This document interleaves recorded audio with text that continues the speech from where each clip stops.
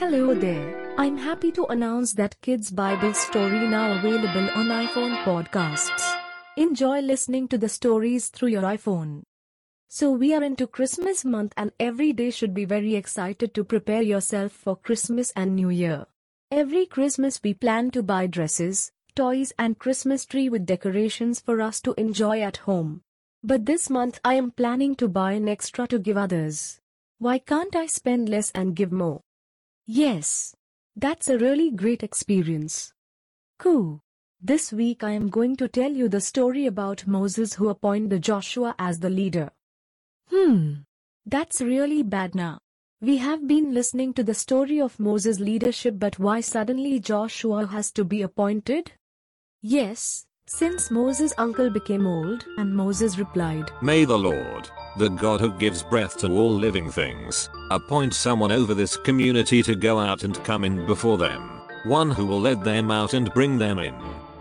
So the Lord's people will not be like sheep without a shepherd." So the Lord said to Moses, "Take Joshua son of Nun, a man in whom is the spirit of leadership, and lay your hand on him. Have him stand before Eleazar the priest and the entire assembly and commission him in their presence. Give him some of your authority, so the whole Israelite community will obey him. He is to stand before Eleazar the priest, who will obtain decisions for him by inquiring of the Urim before the Lord. At his command, he and the entire community of the Israelites will go out, and at his command, they will come in." Wow! We are also invited to join and see how Moses is going to appoint Joshua. Come, let's go. See this place, it is very awesome. Or big crowd ahead of us. They are all Israel people. Come closer with me. We have VIP seat to watch this function.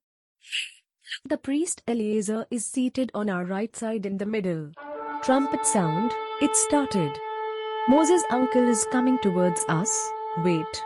Who is that handsome and brave man coming with Moses? It should be Joshua, uncle. Isn't it? You are correct. Both are standing before Eleazar the priest and the whole assembly. All these happening as God told.